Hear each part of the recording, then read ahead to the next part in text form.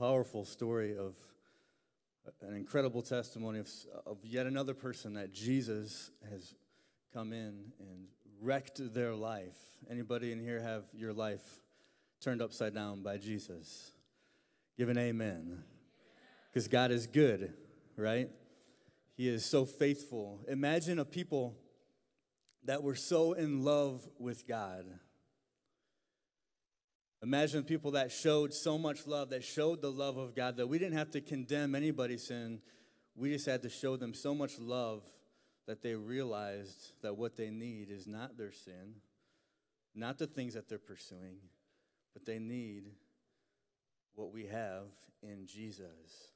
It should be the cry of our hearts. We shouldn't look at other people as sinners because we're all born sinners. Psalm 86:11 challenged me here late last night and early this morning. And I'll just share one verse. It's verse 11. It's not on the screen for you. But it says, "Teach me your way, Lord, that I may rely on your faithfulness, on your truth." Because I pursued all these other truths that I thought in my quest for understanding what is true. But the only truth is in God's word. So teach me, God, your ways that I may rely on your truth. Give me an undivided heart that I may fear your name.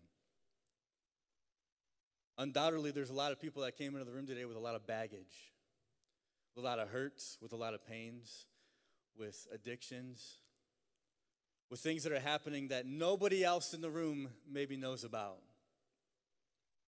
The message I have for you today is titled Unpacked Life Laundry. Life laundry. We're here to confront all of our dirty laundry. We're going to hang it all out to dry. And this is the reality. It's not that we need to put it up on a clothesline for the world to see.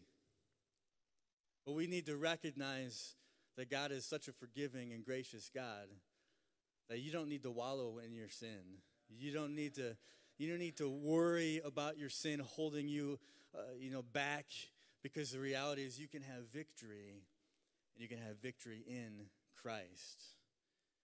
We're in Exodus chapter 19. I'm just going to share one verse right now, and we'll get to the rest of it later. But it says this: "The Lord said to Moses, go to the people, consecrate them today and tomorrow, have them wash their clothes."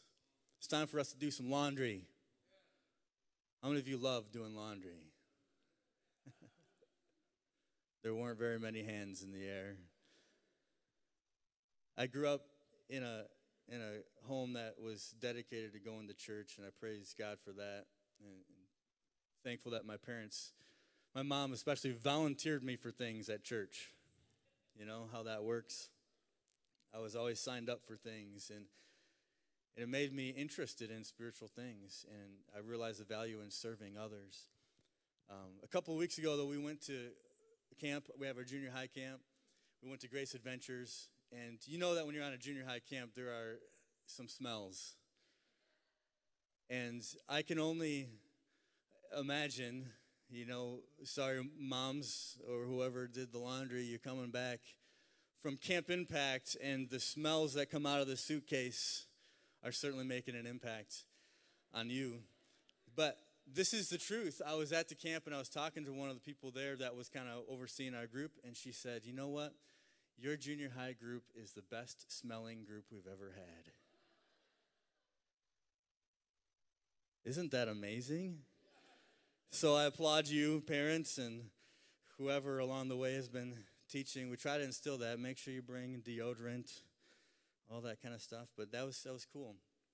But that type of unpacking after camp is not the unpacking that we're talking about. It's the word unpacked. It's, of course, spelt a little differently. It's time we get unpacked in this way, and I'll explain it to you. The un simply means this: to let go, to undo, or most specifically, to be cleansed and to be changed. To get rid of the old way and to rest in the fact that God has greater things in store for you. We do that when we recognize the pact that we have with the Holy Spirit. This is one of the most amazing things about God, is that he created the earth, but he wants a relationship with us. He's big enough to create the earth, but he's interested in a relationship with us. And when we recognize this pact that we have with the Holy Spirit, we understand these four things. He is our prayer partner. He's our advocate. He's our counselor. He's our teacher. And when I allow the Spirit to work in my life in these ways, I'm changed, I'm cleansed, I'm made new. Moses goes to the people and he says, it's time for us to do some laundry. It's time for us to clean up. It wasn't just about having clean shirts and about having clean pants. It's about cleaning up our lives. The Holy Spirit as my prayer partner means this. He helps me when I'm weak. When I don't know what to pray, when I don't know what to do, when I don't know how to respond, he comes in and he helps me. That's what it says in Romans 8. And this is the truth. What it really, truly means is that I'm actually praying. See, we have a prayer partner, but if I'm not actually physically praying, then he can't come alongside of me and assist me and help me. The Holy Spirit is my advocate, which means that he's my representative. He reminds me of everything that he has ever said, which means that I'm not just praying, but I'm also listening to the movement of God, to God speaking into my life, maybe through another person, maybe through a circumstance, through his word. So I'm praying and I'm listening, and then the Holy Spirit as my counselor means that he's my helper. He comforts, and he does not leave me. And this means that I'm actually willing to go to him for help. And then the Holy Spirit as my teacher means that he explains spiritual truths to me. Have you ever memorized verses and then you're going through something and all of a sudden that memory verse comes back to you? You've kind of forgotten about it for all those years, but that's the Holy Spirit working in your life, that he brings the truth back to you, but that's only because I am focused on God's word. When I'm focusing my attention on everything else, then God's word gets lost. And we push the voice of God out. We push the Spirit and the conviction out. And we try to convince ourselves, just like she said in the video, I've spent so much time casting all these thoughts of thinking, you're just judging me, you're just judging me, you're just judging me. So she came to the reality that we're sinners at birth, and I need saving. We got to pray, we got to listen, we got to trust, and we got to read his word. If we're not doing these things on a regular basis, the fragrance to the living sacrifice of our lives just stinks. Just flat out stinks. And so I have to ask you this morning, what did you come in with? Not just for the day, but what is the thing in the baggage that you carry every single day of the week? What is the thing that you're still struggling with, that you've struggled with for so long? Because it's trying to get that stink out of our life. It's nice to pretend like it doesn't matter, but it does matter. How many of you remember the stinky kid in class? You know who that is? How many of you were the stinky kid in class? Just sniff around. Maybe they're still around you today. Do you ever wonder why the stinky kid in class didn't know that he was a stinky kid? I actually think that in reality, that kid knew that they were stinky. They just didn't care. Because there's nobody in their life investing in them enough to show them that it matters, that you should take care of yourself. I thought, what an honor that we could bring a bunch of junior hires to a camp and they could actually notice that our kids are different even in smell. Because when God is truly working on you, you care. Not because it's about you, but because God deserves the best. While unloading the laundry from the dryer, Mom discovers that her son's red crayon had gotten into the batch and had melted all over the white clothes. She was frantically scrubbing and hoping to get some of these nice shirts clean. When her son came by and she stopped him and she explained to him, now listen, your crayon got into the wash, and it ruined all these clothes. Don't worry, Mom, he says. I have another red crayon. Yeah, kid perspective, right? As funny as it is, this is the approach that we have to the stink in our lives, too. Ignore the fact that it's affecting anyone else. Ignore the negative effects of it in my own life. I'm just going to do what I feel like doing because it feels good at the time. And it's the greatest problem, it's the greatest battle that we face with young people. And in the age of technology, it's the battle we face even as adults. We're not okay. Your sin should not be held against you, but you also shouldn't hold yourself to your sin. You shouldn't judge people because of their sin, but at the same time, you shouldn't judge yourself either and think that you can't move forward when you can. I want you to understand there is a great difference. Most Christians, I would imagine, because I always thought of it this way, think there are two types of people. There's the lost person and there's the saved person. So you either know Jesus or you don't know Jesus, and that's it. Those are the two types of people that would walk into a church. The saved or the unsaved. But the reality is, Paul corrects that thinking in 1 Corinthians chapter 3 by describing a third person, the saved person that is unspiritual. He says, brothers and sisters, I had to talk to you as I would to people without the Spirit, babies in Christ. You're still not spiritual because there is jealousy and quarreling among you.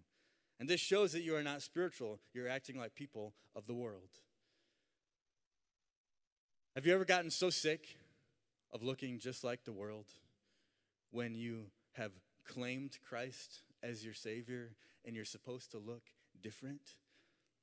That should burden all of us, that we all have a little bit of the world in us because we do live here.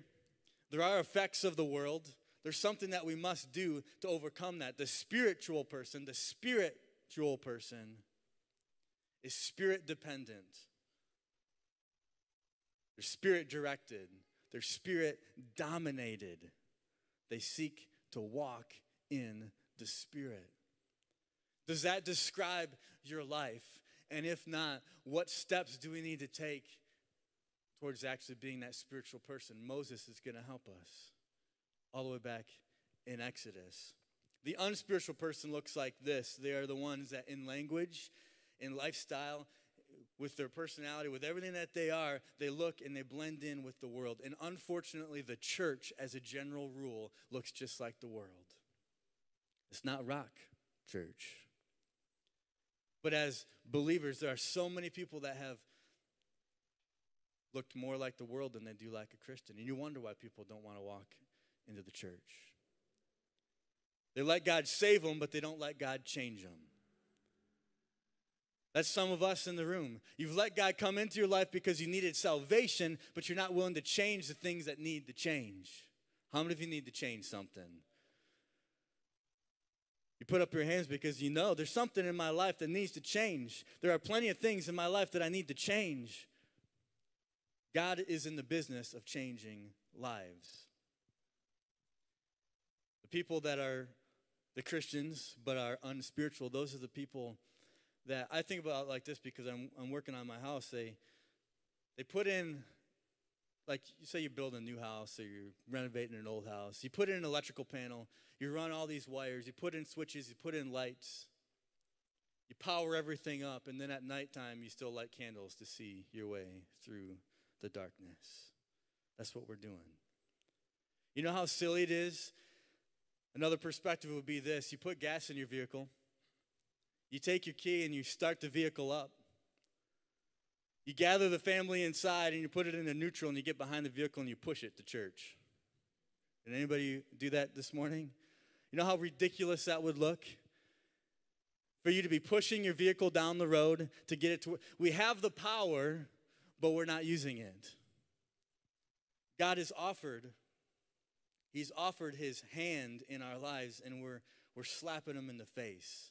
The absolute first step, and this is what Moses is trying to get across, the absolute first step towards power in your life is purity. Our passage takes place in Exodus 19. It's in Exodus 20, the very next chapter, where God gives Moses the Ten Commandments. Before the people could experience God's presence or obey any commandment, God tells Moses, wash up. Because you're entering into the presence of God, you need to wash up. You need to recognize something about who God is. You won't even receive if you're not first clean. You know why most people don't receive from God is because they're judging their own sin against them. They're looking at other people and judging their sin against them. And the reality is that all of our sin has been washed clean. Matthew 5:8 said, blessed are the pure in heart, for they will see God. You will see God because of your purity. When we get back to our passage, it says, go to the people, consecrate them today and tomorrow, have them wash their clothes. In reality, that seems really trivial. Why do I need to go wash my clothes? Come on. You know, it's like trying to teach a young person, teaching your kids as they grow up, teaching a teenager how important it is to clean up your room and to make your bed and to wash your face and to take a shower and to brush your teeth. All those simple little things. But you know that throughout a lifetime of not brushing your teeth, what happens? Through a lifetime of not making your bed, what happens? You don't have that discipline in your life, and it will shape every other part of your life as well. It sounds trivial, but what is trivial to us is often the most profoundly powerful statement in Scripture. So when you're reading God's Word and you see something that is trivial, you think, okay, this might be actually more important than what I think. So I better pay attention. It's actually the reason why the Jews missed the Messiah. They were looking for the Messiah. They knew what they were looking for, and he was staring at them in the eye, and they missed him. How many of us are missing what God is doing right in front of our eyes? And you know what the biggest problem is? I don't often go to the Christian bookstore, but I stop in there once in a while to get stuff. Like we're getting ready for a Mexico trip, so we're going to bring a book with us. I was just kind of seeing what was out there, and you go down, it was specifically like in the youth area, and I saw the 1-minute Bible and the 10 minutes with God thing and the 2 minutes with God and the 3 minutes with God, and I'm thinking that's the problem. That's the problem with our culture. We're only giving God just a fraction of the day, and we think, oh, I put my time in, and that's good enough. We like to ignore the trivial things. Instead, we're always looking for something earth-shaking. But the truth is, little is much when God is in it, right? Little is much when God. And when I think about different people and the ways that God used people throughout all of Scripture, I think of the 300 men with torches, clay pots, and trumpets, and they won a victory with Gideon. See, God, the way that we look at it is we have these thousands of men to go in and defeat this enemy. And God says, no, I'm going to strip you down, strip you down, strip you down. You only need 300 men. And Gideon's like, well, 300 people? What am I going to do with 300? And they walk in, you know what they did? They had their torches, and they put a clay pot over top of their torch so that it wouldn't glow real bright. These are the tools they used to defeat their enemy. And then they held a trumpet in the other hand. And when they approached them in the middle of the night, they smashed their clay pots, which revealed the light, and they blew their trumpets to where the people inside the city woke up in a frantic, swinging their swords around, ultimately killing each other. Little is much. We think we need all this stuff. We think we need all this power. We think we need enough strength or courage to do this or that, but what we need is God.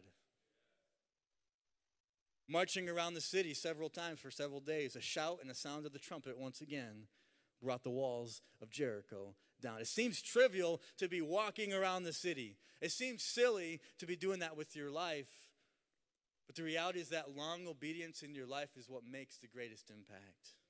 And we miss out on that because we stop short. What it took was simple obedience. God exerts his power in our obedience. And it doesn't happen tomorrow. It doesn't just happen because you chose to be obedient one time. It's because you've been obedient. It's only trivial to us because we don't see the way that God sees. His thoughts are higher than our thoughts. His ways are higher than our ways. And so we should begin to have the mind of Christ so our thinking would be just like that of Christ. It's time to wash up. In fact, this is the reality. God goes to Moses, and Moses goes to the people with a message from God. Wash up. If God is calling you to wash up, you should expect that God is doing something in your life. If someone is coming into your life and they're saying, hey, I just want to, just share something with you. I need to confront you on. If somebody is willing and loving enough to speak into your life, that's the moment that you should stop and you should really think, this is a message from God to slow me down. We don't like to slow down. God is always up to good in your life. Always. He's always ready to do something radical. 1 Thessalonians 4:3 says, it is God's will that you should be sanctified. He's calling us to be clean, to be a vessel that is used by him in mighty, powerful ways. How are you missing it? In what ways do you need to clean up? Most of the time we can't even see it. We don't even believe it. Either that or our view is just skewed. Another laundry illustration. There's a young couple that bought a house in a new neighborhood. And the first morning they're there, they're eating breakfast. And they look out the window and they see the neighbor next door hanging her laundry. But it was filthy, dirty laundry. She says to her husband, what is she doing? Hanging her dirty laundry on the line. She think it's going to rain that hard and it's going to... And he's like, well, maybe you should go help her out, talk to her, explain, how to wash your clothes. She said, well, we're new to the neighborhood. We can't do that. So time after time after time after time, she's saying the same thing to her husband. He's saying the same thing to her. And a month later, she looks out the window and she says, I can't believe it. She figured it out. Somehow she's figured it out. What's happened? And the husband looks at her and he says, I got up early this morning and I washed our windows. So many times, we're too busy looking at everyone else's laundry. We fail to focus on the dirt that's in our own lives. It's the way it is with life. We like to point out everybody else's problems, but we don't want to recognize or believe that we have a problem. It's way harder to change. It's way easier to point out how everyone else needs to change. So Moses instructed his people to wash up, to do their laundry. God is teaching discipline. He's trying to get across to them and to us to understand the most important principle. And as we dig into this passage, let me read more. Verse 10 again says, the Lord said to Moses, go to the people and consecrate them today and tomorrow, have them wash their clothes. It goes on to say, be ready by the third day, because on that day the Lord will come down on Mount Sinai in the sight of the people.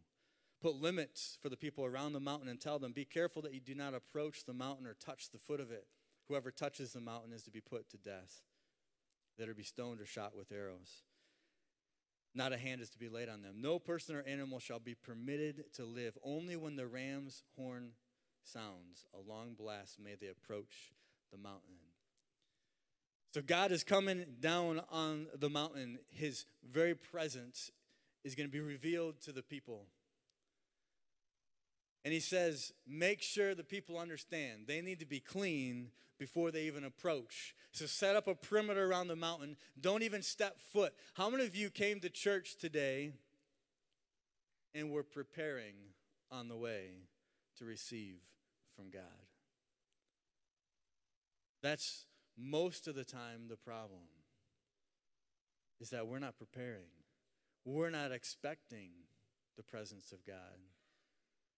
And so then we're walking out the door complaining about this and that, but we didn't come in expecting God to do anything or willing to serve someone else.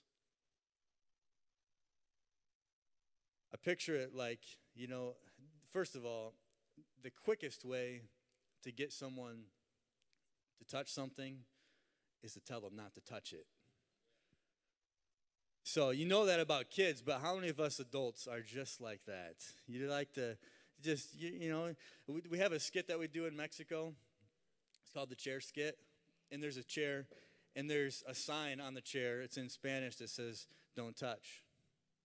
So the first person comes along, and they see this chair and a sign that says don't touch. And they're just walking by.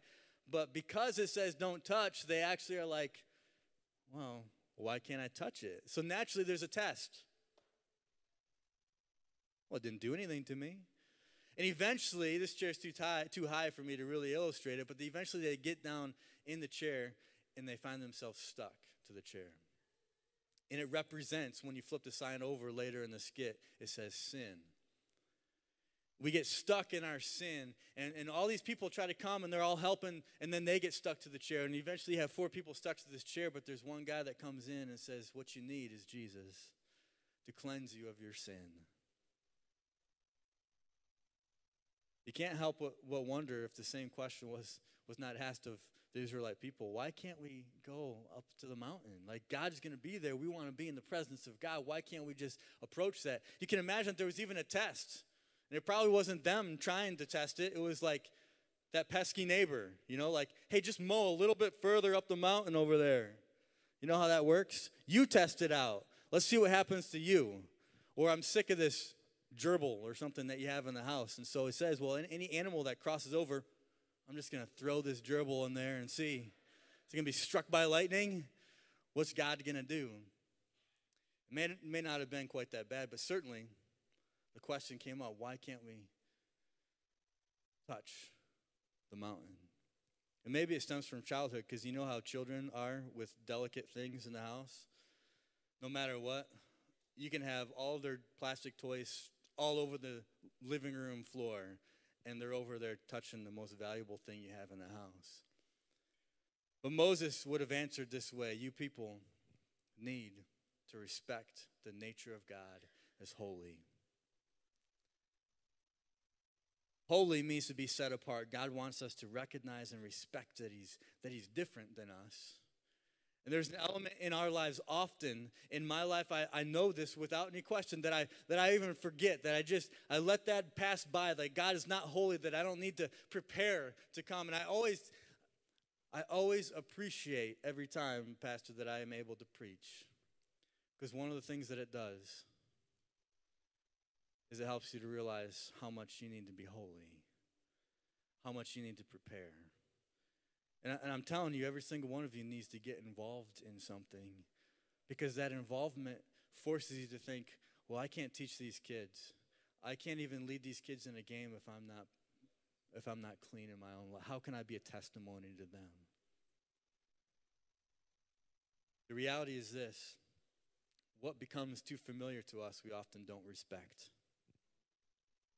How many of you have ever got a new car or a new-to-you car? In the beginning, it was like every single week we're washing it out. That's the reality. Your new car goes from vacuumed and washed every single week to God help us. How many of you have that God help us car? It's just riddled with God only knows what.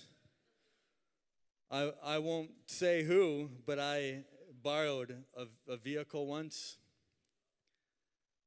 And I'm not kidding. I pulled a hamburger out of the back corner that had maggots on it. That was awesome. It was delicious too. Then there's like the speed limit, and that's what reminds me of Mr. Port, not this Port. I don't know where Connor's at. Connor, you in the room? He's way in the back over there. We were laughing at him. Everybody's making fun of him in the internship, the first week of internship, because when he drives the speed limit. And all of us probably kind of started there, because you just appreciate having a license, and it's like, this is great. But you know how that works. Like, that starts to go away really fast once you realize I'm late for work, or I'm frustrated with this or that, and life changes. But this is the reality. I had a youth leader when I was a teenager. His name was John. He was just like that. And we always made fun of him. Actually, he was worse. He actually always went like 5 under the speed limit. It was the most frustrating thing. You get in the vehicle, and we'd be driving down the highway and be like, why are you going so slow? But then there was a time when John explained to us why he even drives that slow. And it caught our attention. This is what God does to us, because it was something that caught his attention. Back in his days, he was really wild. He didn't get saved until he was in his 20s. And so up until that time, he was just extremely wild with his life. And he and a bunch of friends had those motorcycles, and they would just be all over the road doing catwalks down the road and just real wild and out partying and all these different things. So one of the times, the story that he shared with us, he said, we were driving on our motorcycles, you know, the typical over 100 miles an hour down these stretches of road, and one of his friends lost control of his bike. He hit the curb, which caused the back of his vehicle, of his motorcycle to go up, and he was shot through the air until he was clotheslined by a power line, decapitating him. And every single one of his friends watched it all happen. And John was telling us as teenagers, right after that happened, every single one of us sold our motorcycles. He says, I was not the same person from that moment on. And it wasn't long after that where he actually found Christ and surrendered his life to what God's purpose was for him. It's hard to imagine why God would allow one person to die so that others could find him. But God has a purpose in everything. And when you put your trust in him, there are a couple other examples of not respecting things that we ought to respect. There were women and children. I don't know if you've read about this before. This is like a history book type thing. Women and children took their picnic lunches to watch the first battle of our nation's Civil War, because they thought it was just going to be this little, skirmish between the two of them, whatever. They ended up fleeing for their lives. There were those that took lawn chairs to the ridge of Mount St. Helens in 2004 when it began to erupt again. They didn't have to flee for their lives, but they're watching one of the most powerful and unpredictable forces on earth as if it were a tennis match. And this is the way that we approach God so often. We just flippantly think, well, God is God, and he's just going to do his thing no matter what, so I can do whatever I want to. And so many people ask, why do bad things happen to good people? And my response is always, there are no good people. So just rest in that first. But the reality is God uses those things to draw you closer. Moses is trying to make a statement to the Israelites and to us. Remember God as holy. Respect, unfortunately, is a thing of the past. It's not.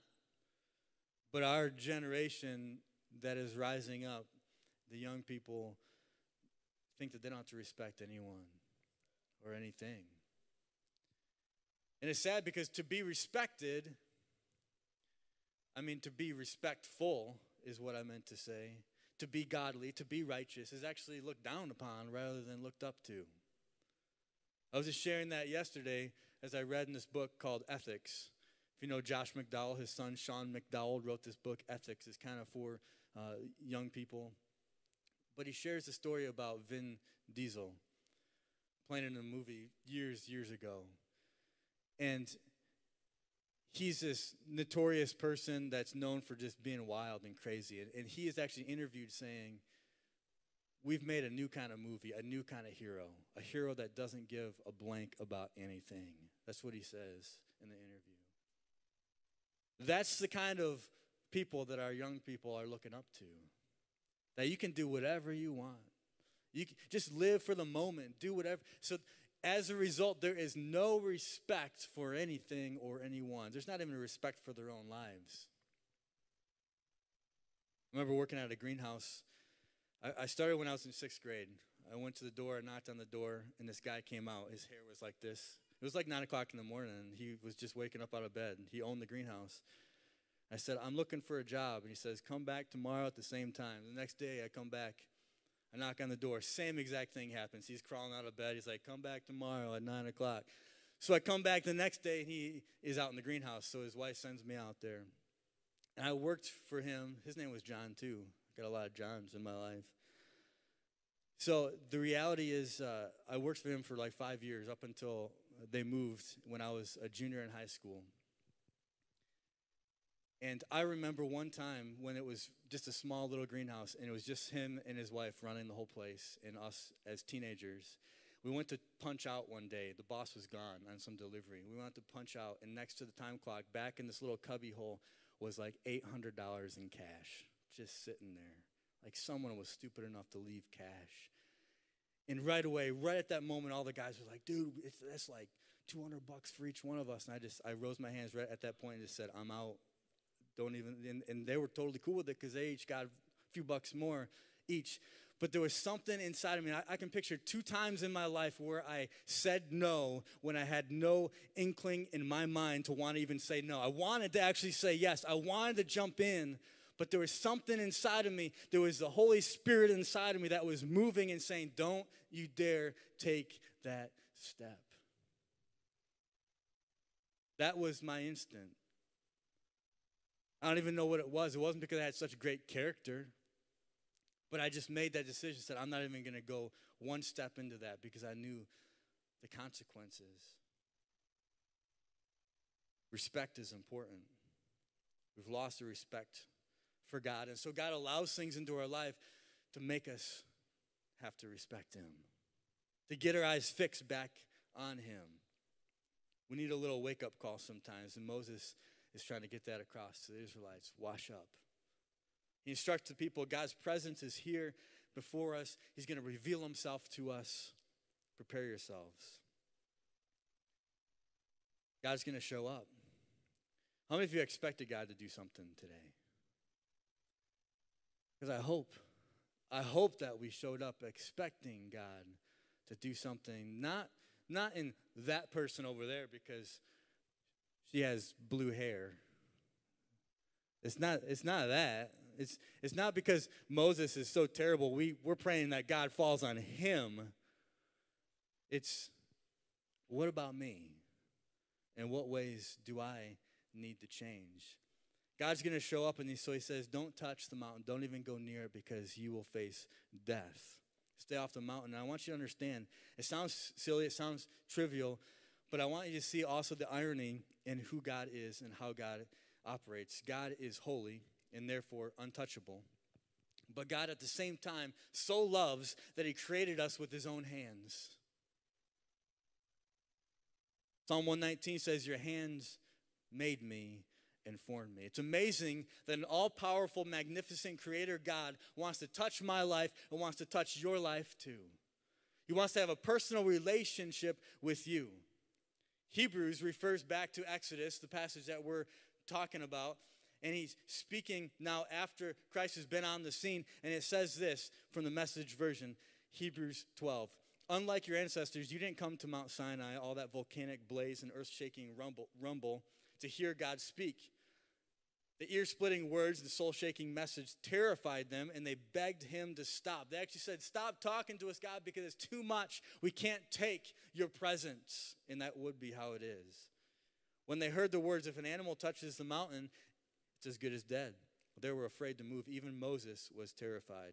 No, that is not your experience at all. You've come to Mount Zion, the city where the living God resides. The invisible Jerusalem is populated by throngs of festive angels and Christian citizens. It is a city where God is judged with judgments that make us just. You've come to Jesus, who presents us with a new covenant, a fresh charter from God. He is the mediator of this covenant. The murder of Jesus, unlike Abel's, a homicide that cried out for vengeance, became a proclamation of grace. God extends his grace. There is a mountain of fear. That was Mount Sinai, where God was resting on the mountain, where God gave Moses the 10 Commandments. But there's also a mountain of joy. And what Jesus has done has made access to God something that we can reach. It used to be that you went through the priest. Now we pray in the name of Jesus for him to fall, for his presence to fall in this place.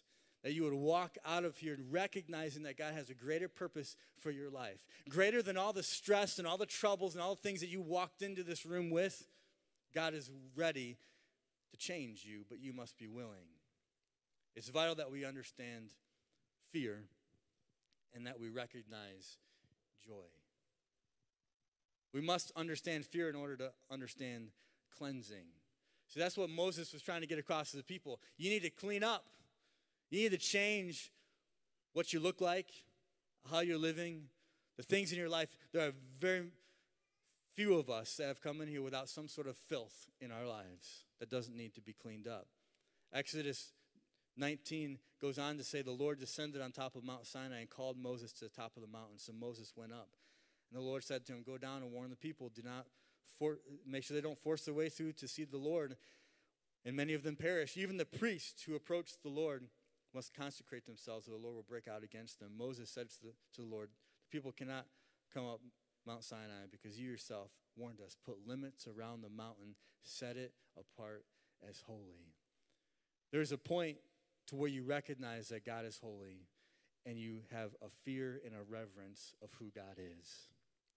And then there's also the recognition that even though he is holy, he also makes us clean in Christ so that we can actually be in the presence of God. But most of the time we don't receive anything from God. We don't change because we're so consumed with our own desires. We must understand fear in order to understand this cleansing. Do you want to live large or do you want to live puny? If you want to live with great faith and have great impact, you must be disciplined, you must be wise, you must fear God. And most people are living puny lives because they don't have these things in their lives. Proverbs 10:27 says, the fear of God expands your life. A wicked life is a puny life. I think there are more people that claim to be Christians living wicked than they are living holy. And it's a sad reality. But those that actually claim Christ and serve him with their life, they know the difference. You can tell the difference. Unfortunately, it's the ones that are dirty that speak the loudest. And it's the ones that are clean that we don't do enough speaking into people to see lives change. People think they're really living when they rebel. Most of us have been in that context. We think that this is life. This is the best thing that I could possibly. When they were on those motorcycles and cruising, they thought this is living. But God has a purpose for your life. And it's not to live rebellious. It's not to live how you want to live. It's not to live this puny life. More young people today are depressed than any other generation. And it's because they've lost their purpose. They're not engaged in anything of purpose. They're not doing anything with their life that would give them purpose. They're so consumed with self that God will just put them on a shelf.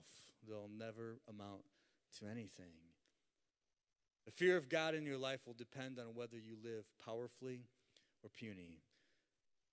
If you fear God, that means that you believe that God exists. If you believe that God exists, then you must also recognize that he is going to do something in your life. A fear of God is not some phobia. It's not like being afraid of something, like afraid of spiders. It's not some phobia. It's a starting point of something greater in your life. And it's time that we recognize and have that fear of God, because the fear of God in your life will change your life. It will turn you into something different, something new. Everybody wants to be the hero, but nobody wants to be disciplined to get to that hero status. Nobody wants to learn and go through the process of becoming a hero. They just want to be bit by a spider and become Spider-Man.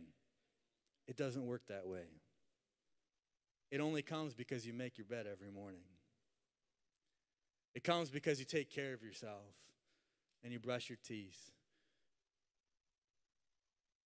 Caterpillar can remain and die a caterpillar, or it can accept the reality of the cocoon and undergo a change. When you have authority in your life, when you have rules and guidelines in your life, that's your cocoon. It seems restricting, it seems like irritating at times, and you're frustrated about things because you don't like people speaking into your life, but that's your cocoon. It's where you learn discipline. It's where you change because it's where you stay. You hear that? It's where you change because it's where you stay. See, when the caterpillar gets into the cocoon, there's no coming out until they're prepared to come out as a butterfly. The greatest problem that we have in America is that we have options. Too many options. If I don't like it here, I'll go someplace else. If I don't like this spouse, I'll find a different spouse. Too many options with our media and technology. Oh, you have the better phone than I do. I'm going to go get the better phone than that phone. There's this competing thing in every aspect of our lives. But this is what I want to close with, is place yourself where you can't leave. Place yourself in the cocoon. The best thing that my parents could have done is volunteered me for things, placing me in a cocoon. Because it's there that I found protection, and it's there that I found my purpose, and I had a reason to be a part of the church.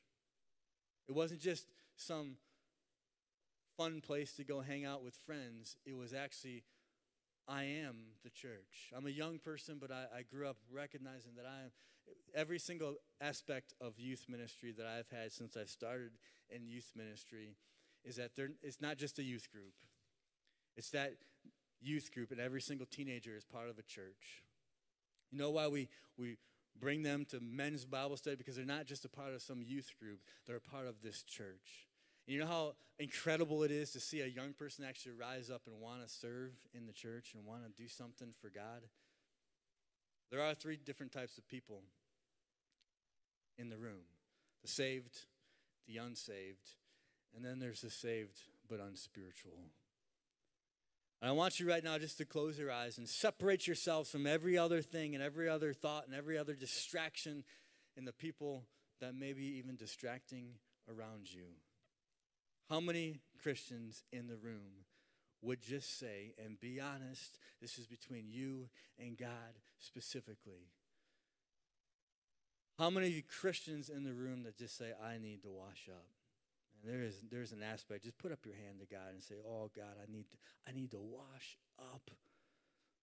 I want the presence of the Holy Spirit in my life. Move, Jesus, move in their lives. The fact that, God, we are obedient enough to actually say, that's me, God. I surrender, God, to you. I trust, God, in you to change me. I know what salvation is. I know that I was saved, me personally, when I was in 3rd grade. And there was something so real about it that God was actually calling me to do missions. I didn't go into missions, but the reality, it was a step of faith towards doing what God wanted me to do. That's for each of you. For everybody that had their hand raised, it's for you to say, man, I need to clean up. God, would your presence be known in every single one of our lives? Would your presence fall on us as we recognize that you, God, are holy, but yet you extend your hand into our lives and you want to touch us in a powerful way to bring your power right here on earth. With your eyes closed still, is there anybody in the room that just says, I'm not saved. I don't know Jesus that you talk about. I don't know what's going to happen when I go to heaven.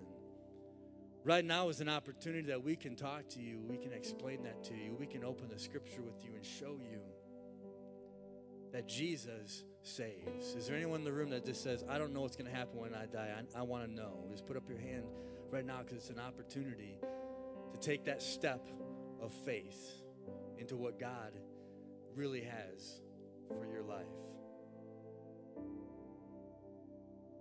You can look up here. If you're in the room and you're like, something stirring inside of you and you're thinking, I wanted to raise my hand, but I don't know. There's all these Christians around, and I don't know if they're going to judge me or what they're going to think. If you're not saved, you're sitting in this room and you don't have a personal relationship with Jesus, don't think that you have to have it all together. Because there is not a single person in this room that has it all together. You don't have to have all the pieces of the puzzle in order to be saved. Just recognize that God is the one that saves, and he saves through Jesus. And if you're a Christian in the room and it's time to maybe just step it up and to make that change in your life, and I'll be the first one to say I'm right there with you. That I need to change. We need to be the church. We need to recognize that the cocoon is good. We need to place ourselves where we can't leave.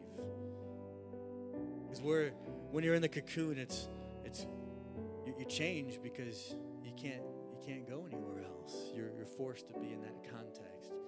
So would God bless every single person. God, go before us this week. Prepare the way. I pray that we would prepare ourselves, not just on Sundays, but every single day, to be wide open, God, to your speaking into our lives. That we do pray, that we do put our trust in you, that we do listen, God, to you, that we do read your word, because that is our guide, that is our map, that is our direction in life. In Jesus' name.